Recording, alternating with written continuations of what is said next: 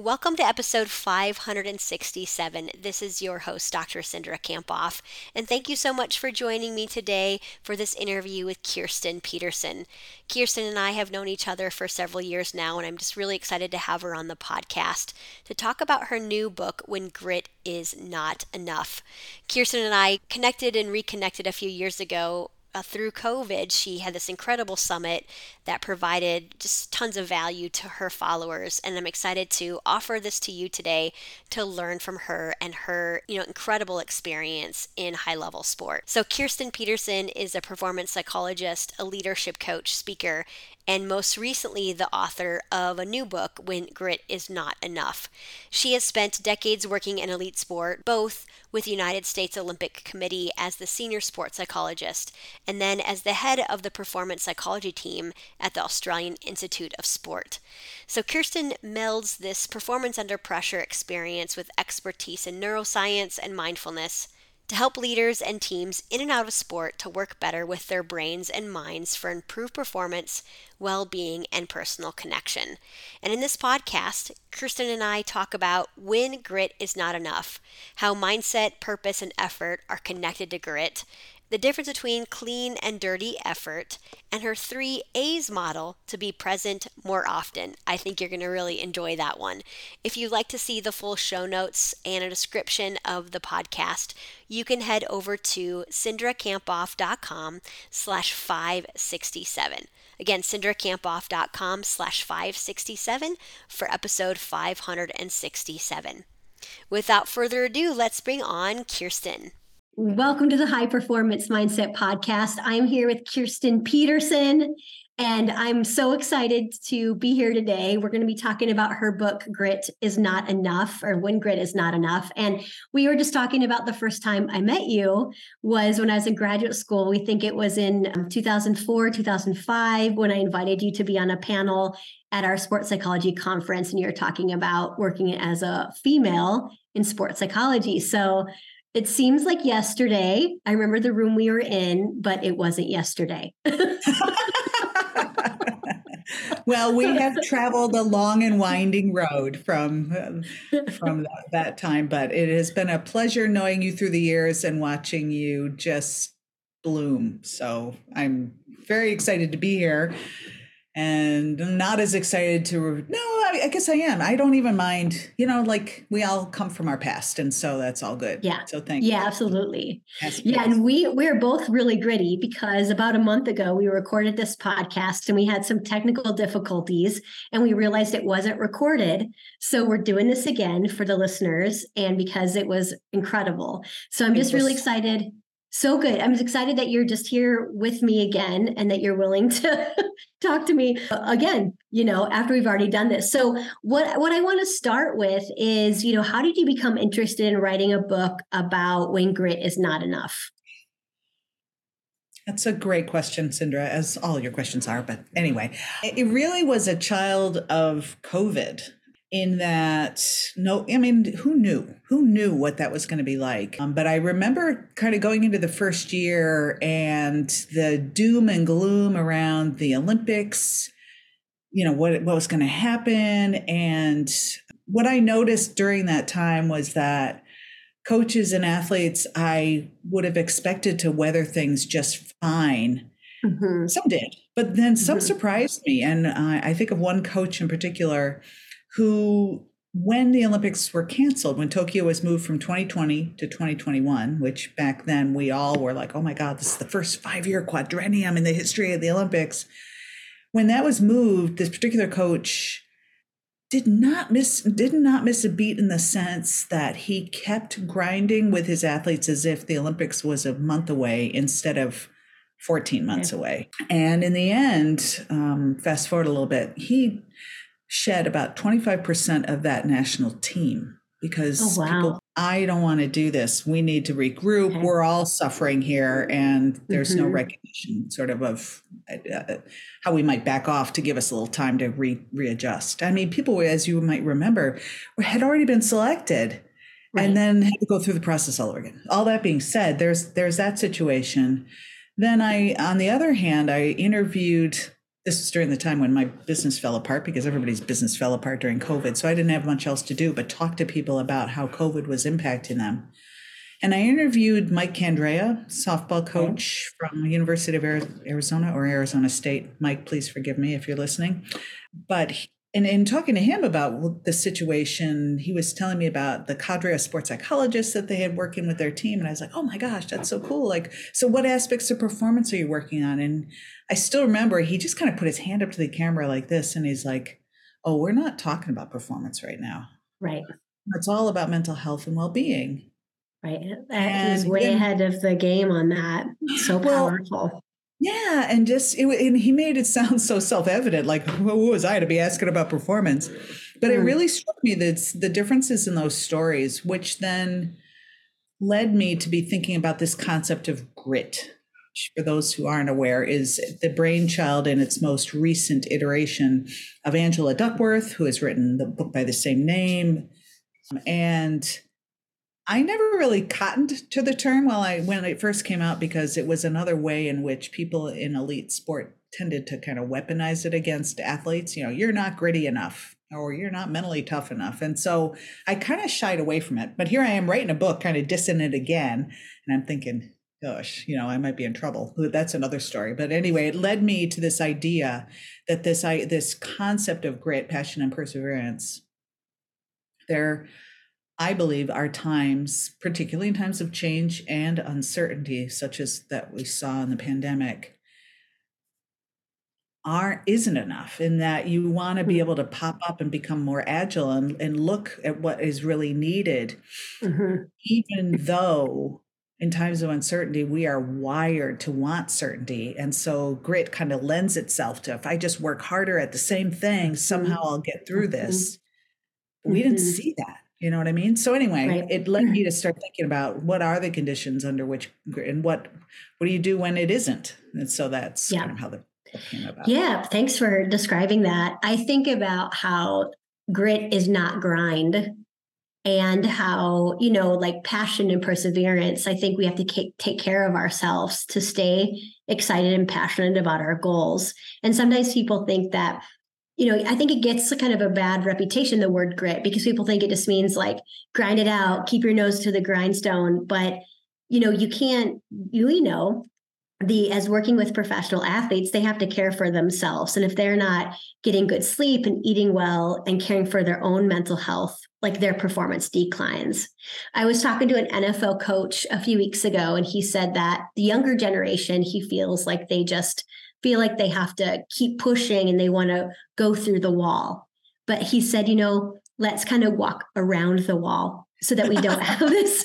What can we do to walk around the wall instead of just a door? You can just go through it. Let's go through the door instead of like pushing until you can't push anymore. And I really liked some of your sections in the book about mindset and purpose and effort. Tell us how you think those are connected to grit. Yeah, the book is split into 3 sections. And so mindset came first, because that is kind of our jam. That's what we do for a living, is talk about mindset. And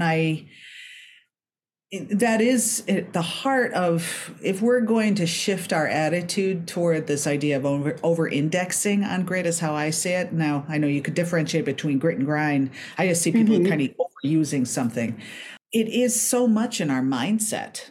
And I really was addressing this from our tendency, as I said, to want things to be a certain way. And certainty is one of those things. And so the mindset that we, in my view, want to adopt is one that I know this could sound trite, but literally accepts reality for what it is.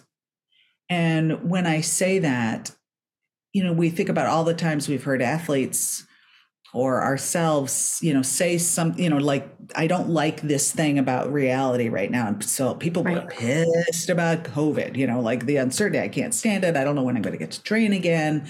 What's going to happen with the next series of competitions? How are we going to deal with all that? And you just saw people, to use the word, grinding against reality. So this idea of bringing in how do we radically accept what's right here in front of us? So I likened it to if the future's in fog, your best bet is to look down at your feet and make sure you got your footing. And so to be right here and understand accurately so you can make a decision about the next 10 feet, even though you'd love to know what the next 2 miles looks like. And I will say that this was not all my intelligence. At that time, around 2020, and this is how you and I reacquainted during this time, actually. Yes, because you did this amazing summit. It was incredible, right? Helping people to really move through the pandemic. Yeah, kind of thriving in uncertainty. But let's just give you credit where credit is due, because you had done a summit of your own, which gave me the idea. So basically, I think we both did a version of bringing in other sports psychologists and in to talk to concept. And in that time, I asked every psychologist, what do you say to people to help them thrive through uncertainty? And so a version of this was coming out of everybody's mouths, including yours.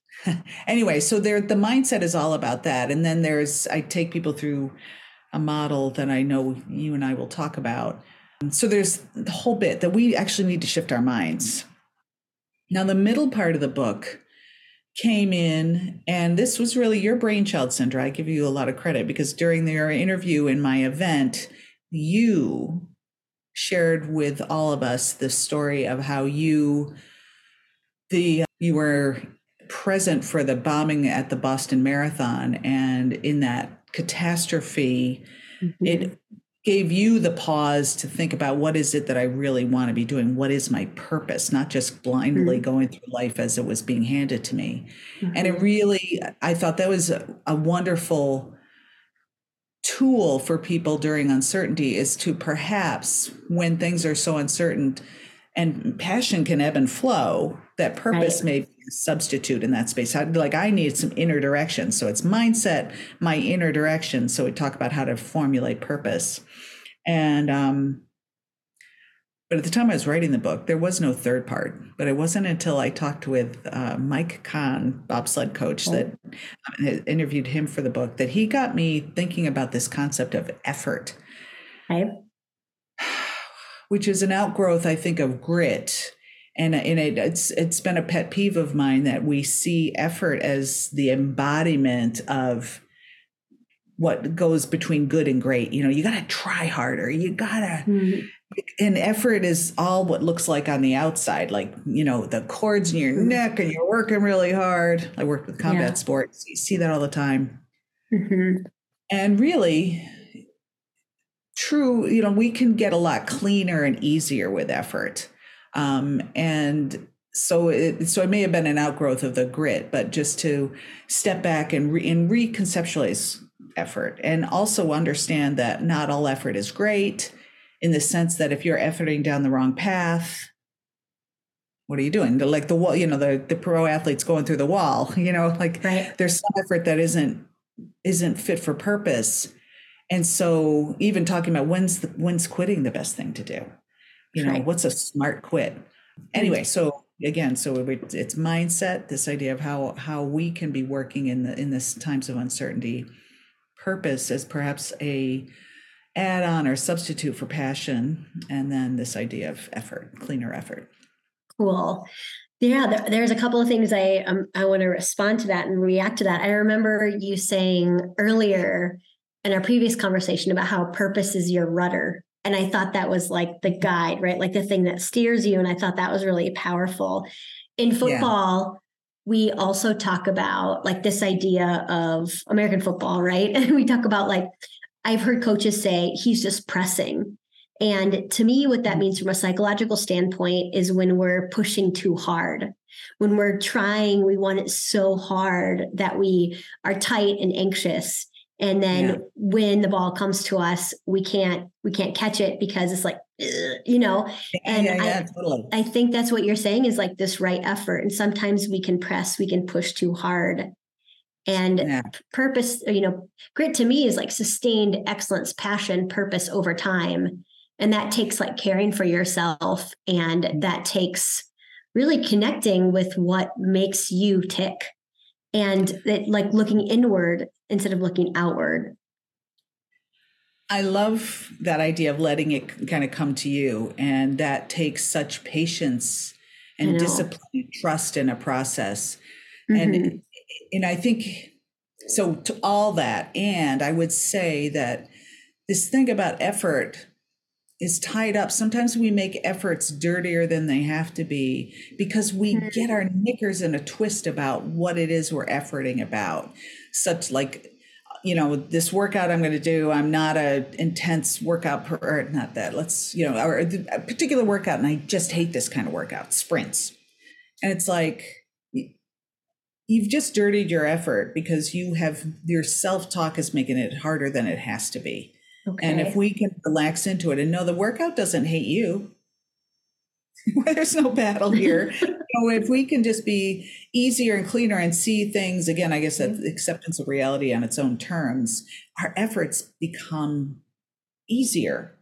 And I don't mean that in the sense that you're not putting out the same amount of energy, but you're not fighting yourself in the process. Mm-hmm.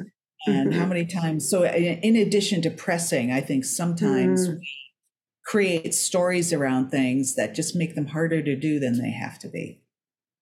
So the things that make it dirty effort is like our own self-talk, our own stories. And how would you tell people who are listening to make it clean effort? Is it powerful self-talk and checking your stories? And like, how do you think we can do that? And maybe give us an example of how you can clean your effort. Yeah. And when I think about this, there's always room for impeccable and powerful accountability so that you will be directing your efforts in the interest of getting the most out of the workout. So it's not to say it's all Zen, but what I would be thinking about are those times when I realize that it is my reactivity around a workout that gets in the way. It might not keep me as an amateur athlete from even getting out of bed because I don't want to do it. And if I can be easier and really see things for what they are rather than for the story I'm telling. So I use the example of being in a spin class, and which is, stationary bike to music kind of riding. And you get to the hard parts, and before I had discovered this for myself, I'd be like, oh my God, oh my God, oh my God. And all my self-talk was about being afraid I was going to blow up. Right. Now, blowing up was like miles away, but because of my fear of it, I was regulating, I was panicking. And when I started to adopt this attitude, it's just like, let's see what's actually happening. Yeah. And if that blowing up isn't happening now, it's not happening. And what's the best way to move into that particular effort? So it might be in the course of a workout, but it's also in how you approach it. It just is. And what is it that this requires of me? Does that, so it does. And I go back to like what you said earlier that I wrote down, radical acceptance of what's in front of us. And radical means to me complete acceptance. Yeah. One of the things I wanted to ask you about, and you mentioned like your model, and tell us about your model that starts with 3 A's, because I think that could really help people. And I like sticky things because it's easy to remember and then people can actually apply it into their lives. Absolutely. So tell us about I'm calling your 3A model. I don't know if that's what you mean to call it, but I'm calling it that today. You rebrand it, girlfriend, Okay. Yeah, it's kind of a stages of this idea of how this different the relationship to reality. And the first step is acceptance. And I might even, had I the book to write all over again, I would even go to the more radical allow. Okay. Just letting it in, because accept kind of has this, I just have to accept it. And if it's, not said in the right spirit, but I'm really wanting, so another A word, allow or accept. So I want to take the time to see reality for what it is. So then we talk about awareness, and it's the ability to open to that experience and be cognizant of its impact on us and what this means for us. So I think in our Western societies, we are in such a hurry, that we often skip over this step of really understanding what something can mean. So am I aware of how I feel? Am I aware of what the situation is handing to me? Because in creating that space, so then when I'm taking considered action, now it sounds like this takes forever, but it can be 3 seconds in time where you're like, here's the situation. I'm aware of how I feel. I'm aware of the ramifications. And then it actually allows me to make more considered decisions. What is it that I want to be doing? And how do you think this 3A model, okay, how do you think it helps us stay in the present? And maybe give us an example of how you use it in your life, or how one of the clients that you work with uses this idea.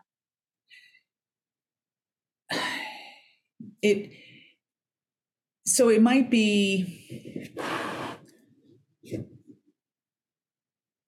if we're looking back at the pandemic and we're looking at athletes I had to deal with were going home and we're decentralizing training environments, and they were, used to, maybe they fight against, the rigors and the constrictions of having to come into training every day with their coach and their teammates. And so initially the going home thing was freedom, like woohoo, or, depending on the person, sometimes it could be like, oh, bummer, I don't have my teammates to train with. So the first step in that transition away from centralized training was, this is it. I might be living in my parents' basement. Who knows the situation, and just really seeing it for what it is. So we're accepting that this is, I know it sounds trite, but this is where I'm going to be. But what was happening to a fair few athletes was, I'm out of the constraints of coaches in here to tell me what to do. And then it's kind of like this, oh, well, what's today going to be like? And what we were seeing is athletes were kind of going through their days, and without that structure that they so railed against, were having to kind of create that structure every day. And if they weren't smart about it, and not aware of the ramifications of it, every day became a series of decisions. Like, do I train now? What do I do? When do I get up? When do I do this? And so if they were not aware of the ramifications of being home, there was a tendency toward decision fatigue, and which did not bode well for any athlete to be able to manage their time well and manage this time. Now, a few athletes were able to, with that awareness of what the situation was and what they needed, were actually able to customize their training during that time to actually get better. Yeah. Not just hold the status quo, but I need more flexibility training. So in that awareness, I could do things that I wasn't able to do in a more confined one-size-fits-all environment. So then when those athletes kind of were able to seize the moment, and generally it was the more seasoned athletes who really knew what they really needed, but weren't able to give it to themselves, and then they could move into considered action. But without that awareness piece, forget the acceptance. If we're still in this piece where we're kind of churning water, we are not able to take action that's in our best interest. But so some athletes really faltered. And I had one athlete in particular, struggled so much during that time. It broke my heart. We were talking and he wouldn't turn on his Skype camera for me. Normally we were at a distance, and he was like, I'm too ashamed for you to see me because I feel so weak in this environment. And it's like, that is a person who has not embraced this idea of accepting where, the reality is I don't have my teammates to train with. So how we're going to make this work? Yeah. Such powerful explanation. And I was also thinking about people who are listening, and maybe they're athletes who had a tough game, or maybe they're business owners that face some kind of rejection or setback in their business, right? And just taking a step back, accepting radical acceptance of what's in front of you, what is, and then awareness of what's going on with me, how am I feeling, what's my response, what's my reaction, not my response, because how am I reacting? Maybe you've heightened anxiety or frustration. And then the response is what kind of action can I take? Right. Yeah. And what can I do? I want to talk a little bit about this idea. Can I take a pause right there? Because one thing that I think that we are missing in this spot, and I do have a separate chapter on this, but I just want to kind of infuse this, is we have this radical acceptance of reality. It might not be something we like, and it may be something that we struggle to accept. Nevertheless, and we want to be able to do this with this attitude of self-kindness, particularly when the reality is a hard piece to bite into. Injury. I don't know any athlete or any person in the world who wants to be injured. But what we tend to do is go right into sort of the cognitive, okay, so my awareness is here and then I do action, without taking that step along the way to say, this is hard, and to offer ourselves some compassion in that moment for the fact that we're suffering through some hard thing. It doesn't mean pity. It doesn't mean wallowing and eating Ben and Jerry's and channel surfing, but it is a moment to go, this is difficult. And I'm here for me, like offering ourselves some self-compassion. So I just wanted to kind of make sure that did not get lost, because it's so easily seen as only an intellectual exercise, but it's also an emotional one. Yeah, I really appreciate you saying that. I think it's really easy when we're faced with a difficult moment is to be really critical. And we want to choose self-kindness instead of self-criticalness. And I think the self-criticalness could be like, I'm so stupid. Why was I there that I got injured? Or, this business isn't for me. We're really hard on ourselves. Let me just say, it can also be just that we're really afraid. Like, so it might, like, one absolute thing is when we're critical. But if I'm scared about a situation that I don't know what to do in, and that's suffering too, right? Like, I'm afraid, and to be able to say, fear's here. Yeah. Radical acceptance of it. Yeah. Yeah. So like the critic is a whole nother layer on all of this, but I love how we're sort of unlayering the inner experience of what it's like to be human in uncertainty, and all these pieces. We go into action without acknowledging the emotional experience at our peril, I think. And too often in high performance environments, we pretend like emotions don't exist. So I just wanted to kind of put in there for the good of the order. And then our judgy mind and our critical natures come in as high performers as well. When I was a college athlete, I thought that the more I beat myself up, the better I would run. And as you could imagine, that didn't work, right? Because it was like a decrease in my motivation and my confidence. And I wish I would have realized at the time that like self-compassion, self-kindness was the way for me to run better and run faster, is like being kind to myself instead of, I was, and trusting and not pressing all the things that we're talking about today.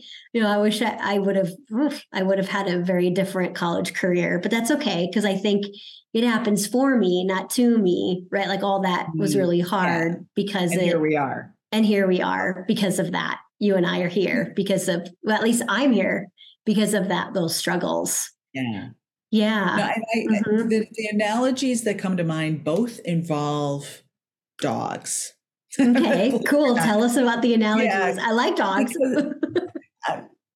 So when we are tough on ourselves in the way that you were tough on yourself in college, and certainly I had my share of it, it's like you can hit a dog into submission. You can punish them into doing what you want them to do. They'll do it once or twice, but it's not sustainable performance increments. Even with a dog, they will cower, they will get angry, but they're not motivated by fear any more than we are. Yeah. On the other side of things, when I think about the kind of mindset that we want when we're trying to do hard things, I'll take this out of the meditative world. The meditation teachers talk about the mind in those moments akin to training a puppy. Okay. and that our minds do what they do because that's what minds do. And when we're hard on ourselves because we're not thinking right, or we're not in this space, we're not getting something done, and we're angry, we're pressing, that it's like getting mad at a puppy who Yeah. forgot to pee on the paper, and like getting mad at the puppy doesn't make the puppy very happy, and it doesn't make us as trainers very happy. And we think about the qualities we need Mm, when we train a puppy. It's like infinite patience, tons of mm, reinforcement. mm. Like that's the only way you get a puppy to really want to pee on the paper. And I love that kind of inner trainer to be part of our own minds as we go along trying to do the really hard things in our lives. It's not to say we're still training the puppy, but we are not doing it in a way that breaks the puppy. And I love if we could adopt that sort of, if you had been able to talk to yourself in that way, you're still holding yourself accountable, but it's in that sense of encouragement and positive. I think we get a lot farther than we do Yeah. when we slam into things, and it's a lot more sustainable. Yeah, I love what you're saying about constant reinforcement and patience. And I think about the kind of puppy I want to train is a puppy that's like happy and go lucky, maybe because that's what I try to do myself, it's just relax a little bit more and be a little bit easier on myself. I wish in college I would have said to myself, you got it. It's okay. One step at a time. You're really great at what you do. And because I worked really hard, and I wish I would have just like softened that inner voice. Mm-hmm. Yeah, I remember leaving the AIS and starting my own business. So I'm behind Cindra in my level of where I am in the business. But I remember thinking the thing that helped me was like, we'll figure it out. Yeah. Like, and so many times we draw that line to, oh my God, it's going to mean XYZ. What if this happens and this hasn't happened? And, it's not even happening. And it's like the next step, we'll figure something out and we'll figure out the next thing. And in the end of the day, if it doesn't work, I'll get a job, It was a lot. I love the idea that we can just know and trust that. Mm-hmm. You'll figure it out. When you hit a wall, you'll figure out the next thing to do, right? So anyway. Yeah, that's a very trusting statement. I'll figure it out. Hi, this is Cindra Kampoff, and thanks for listening to the High Performance Mindset. Did you know that the ideas we share on the show are things we actually specialize in implementing? If you want to become mentally stronger, lead your team more effectively, and get to your goals quicker, visit freementalbreakthroughcall.com to sign up for your free mental breakthrough call with one of our certified coaches. Again, that's freementalbreakthroughcall.com to sign up for your free call. Talk to you soon. I want to talk a little bit about present and the importance of being present. And I know you want to share some research about being in the present moment. So tell us a little bit about what makes it so difficult for us to be in the present and why it's important, in your opinion, for us to work to be there more often. Yeah, thank you for the question because it's close to my heart.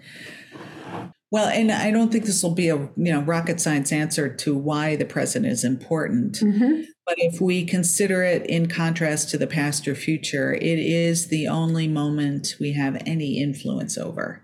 Mm-hmm. And I don't say control because I think we control even less of the present than we think, but we have the ability to have some impact. And yet, how much of our time is spent not in that place? And the research that really brought this home for me was a study done by some social psychologists out of Harvard. And they called this study, "A Wandering Mind is an Unhappy Mind." And the basic premise was that they recruited 3,000 subjects from around the world and had everybody put an app on their smartphone. And this app would ping them at random times of the day and ask each individual, what were you thinking? How were you feeling, meaning emotionally, and what were you doing? And amalgamated the data. And really interesting finding number one is that across these 3,000 people from around the world, different age groups, we spend almost half our time, any given day, not in the present moment, which is kind of astounding on one level. But if we unpack that a little, it is a bit understandable. And I have a lot of play with this when I talk to people, because we think about what are the things that yank us out of the present moment. And Mm-hmm. and I guess the other piece before I get into that would be this idea of the wandering mind is an unhappy mind. And what the researchers found is that when people were not in the present, they were less happy than they were in the present. Wow. So what I do with people I speak with in this space is you think, what are the emotions that take us forward? So into the future, and what comes up for you? And the emotions in the future: anxiety, pressure, fear. Yeah. So those, and some people would say anticipation of the vacation. So it's not all negative. Oh yeah, that's true. I went to the negative. but to be fair, I fed you that because that's the preponderance of reasons we go forward, where brains are threat detecting machines, and anxiety and fear are trying to figure things out for us. But they are rarely pleasant experiences. So if we're worrying, blah, blah, blah, blah, blah, that's unpleasant, and that's not present moment. And now if we were going to go the other way and head into the past, what are the emotions that you think of? And you can go as negative as you want, because that's part of this as well. Mm-hmm. What do you think of? Regret, Yes. depression, The big one you haven't named that shame. people don't know. Oh my God. Yeah. Now you're nailing the Now I'm going really deep. I know, which is so important because we don't talk about shit at all in life, but is anger. Anger is a backward facing emotion, in the sense we are rarely angry about the stuff that has not happened yet. We can imagine being angry, but we save anger for the things that have already happened. And there was a quote describing anger and resentment that sometimes we can really wallow in, is like we're holding a hot coal and hoping somebody else will get burned. That sense of like delivering pain to ourselves over and over again. So these emotional states on both sides of the equation. Let's be fair though. We can go back in time for pleasant things like reminiscing. So it's not all bad. It's the idea. These are the flavors that often color our mind when we're not in the present moment. A reality about the present moment is that we also have a big issue in Western society about what happiness actually means. It's not necessarily joy. It can be a form of contentment. And when we allow ourselves in that sense of allowing reality to be as it is, we actually raise the pleasure centers, maybe to a hair over neutral. But the present often is actually like, I'm really enjoying this conversation. But we don't notice what we're liking in the moment because we're often already thinking about the next thing we really want. And for me, there were a couple of things that happened. I was meditating, and I put air quotes around it because I was staring at a fully flowering Japanese apple tree in my backyard about 5 years ago. But I was completely worried about a meeting to be happening at work at 4:00 that day. And it hit me that I was literally leeching out the enjoyment of this beautiful thing I was looking at, while I was, got something that the future hadn't even been written about yet. And that really hit me about what I was doing. And the future, that meeting's going to still be there. Yeah. It's not happening now. It's not happening. How do we stay here just for those moments? Maybe it's a fully flowering Japanese apple tree, but maybe it's your children who are asking you a question.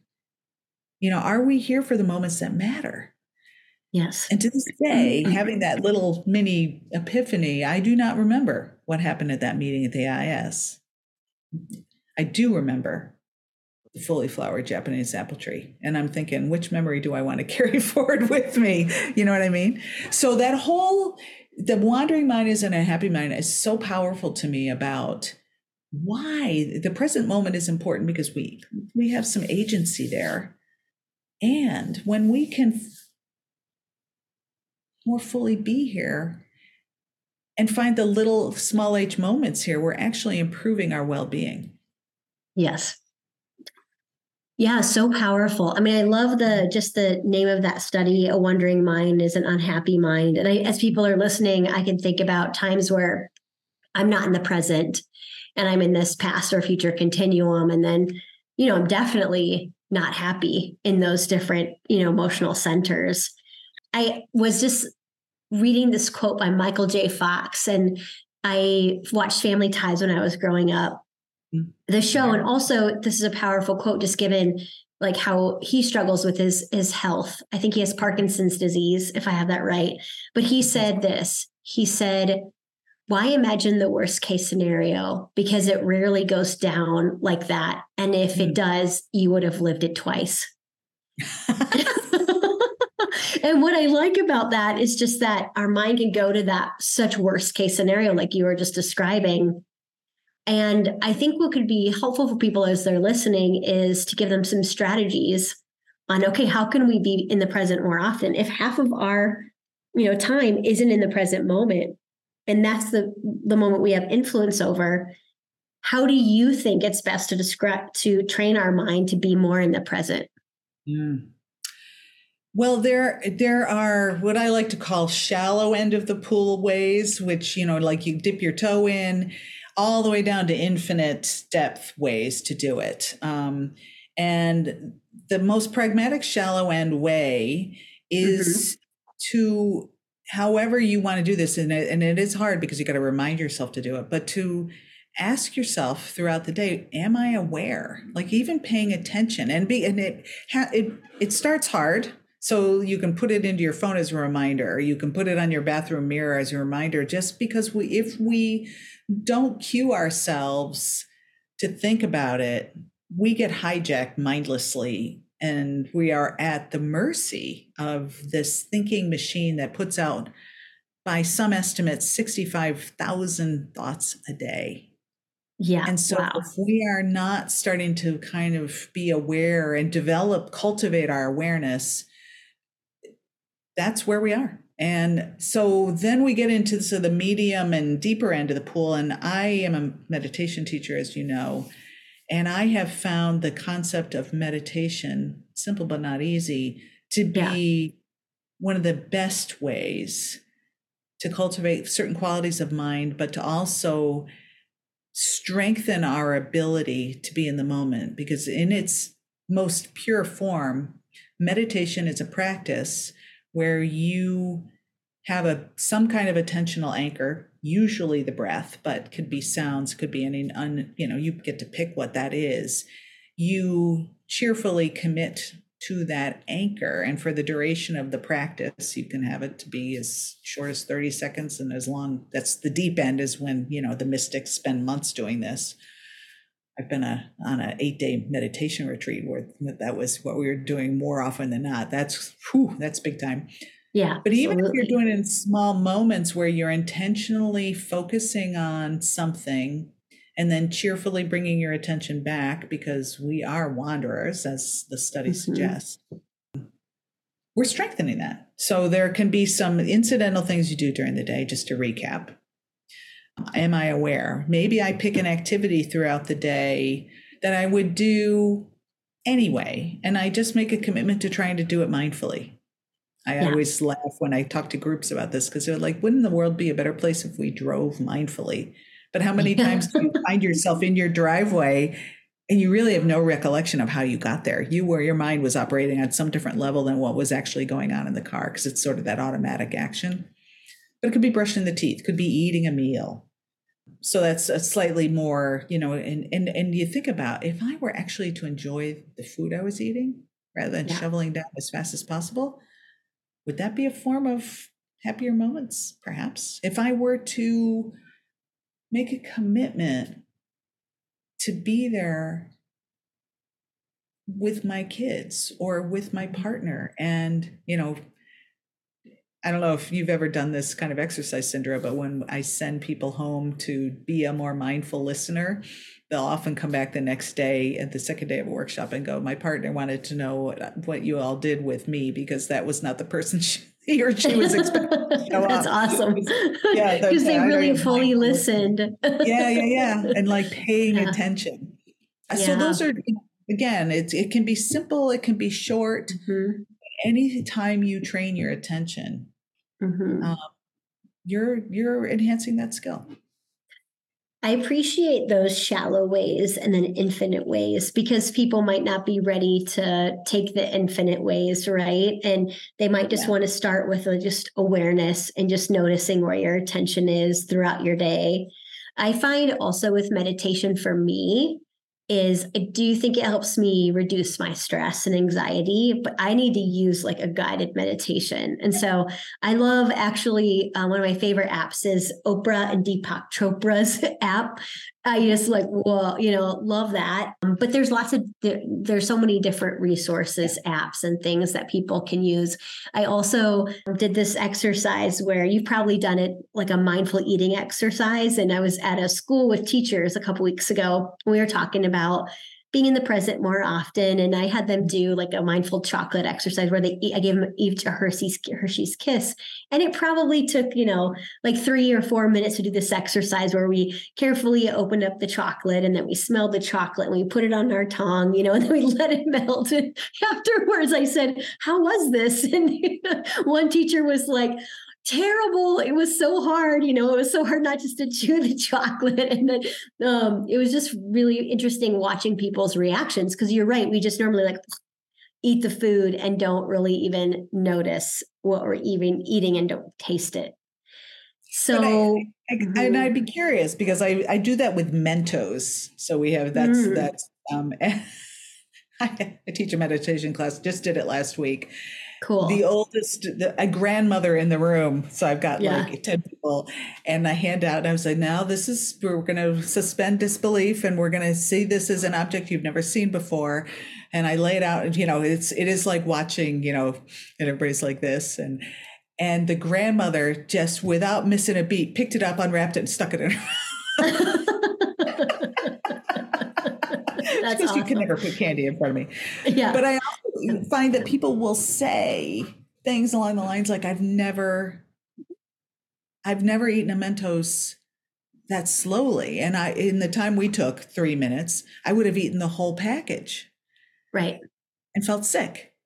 And how much enjoyment you can if you allow yourself to sort of, and also, like, wow, what reactivity are we having that it's so hard? And like to be able to even talk to the stories that our minds are telling us about lust or craving, and understand that more. Like there's so much to be learned if we're willing to turn and pivot in with kindness and acceptance of our own reactivity, to learn about what the stories our minds are telling us. Like your teacher who was like, I must eat this chocolate now, and it is so horrible that I don't get to do it.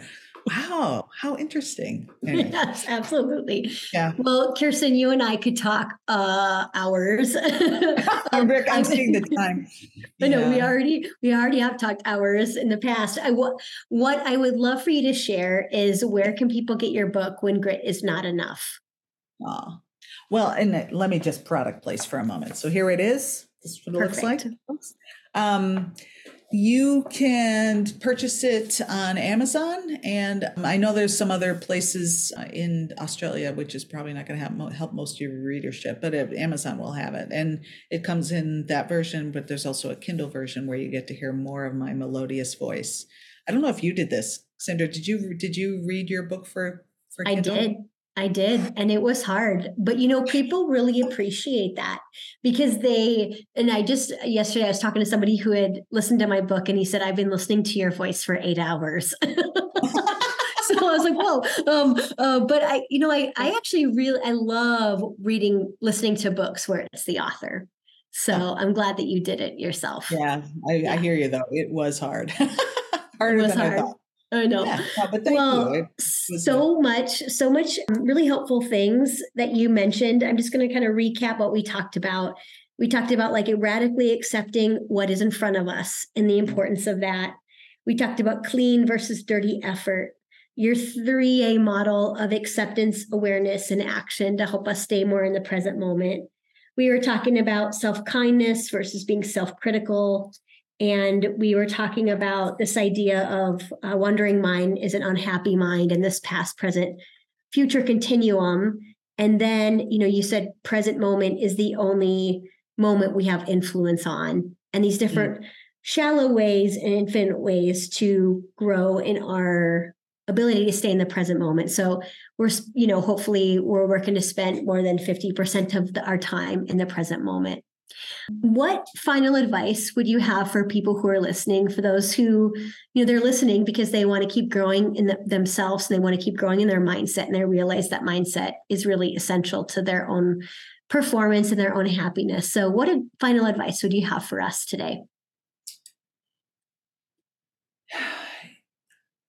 First of all, so much love for listeners who want to grow in this space, and it's a journey worth taking.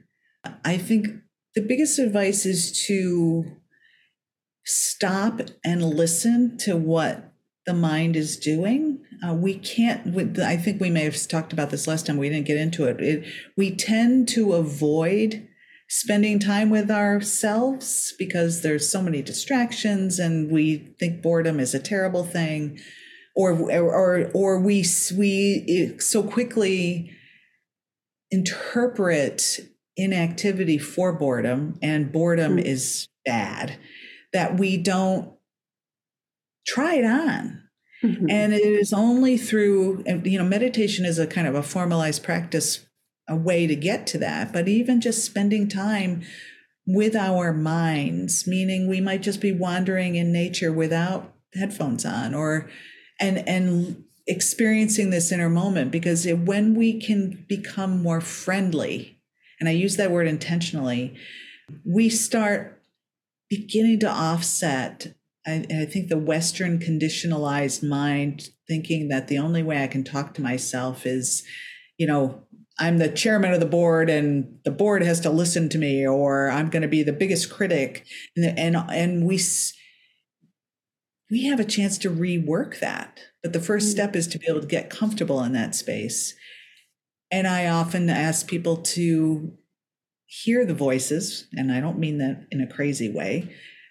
And, you and I have both touched on this idea of there are different ways to speak to ourselves in the very same way we would speak to our best friends or to our kids, that actually increases resilience, doesn't reduce it. Because if we feel like we're on our own side, if we feel encouraged, we're going to get out and we have more agency to do the hard things that we're all here to do. But the first step is listening, and the second step is doing so with the voice of a best friend. And that's the gateway, in my view, to a different relationship with our minds that allow us to go farther than we go by being hard on ourselves. Outstanding. What a perfect way to end.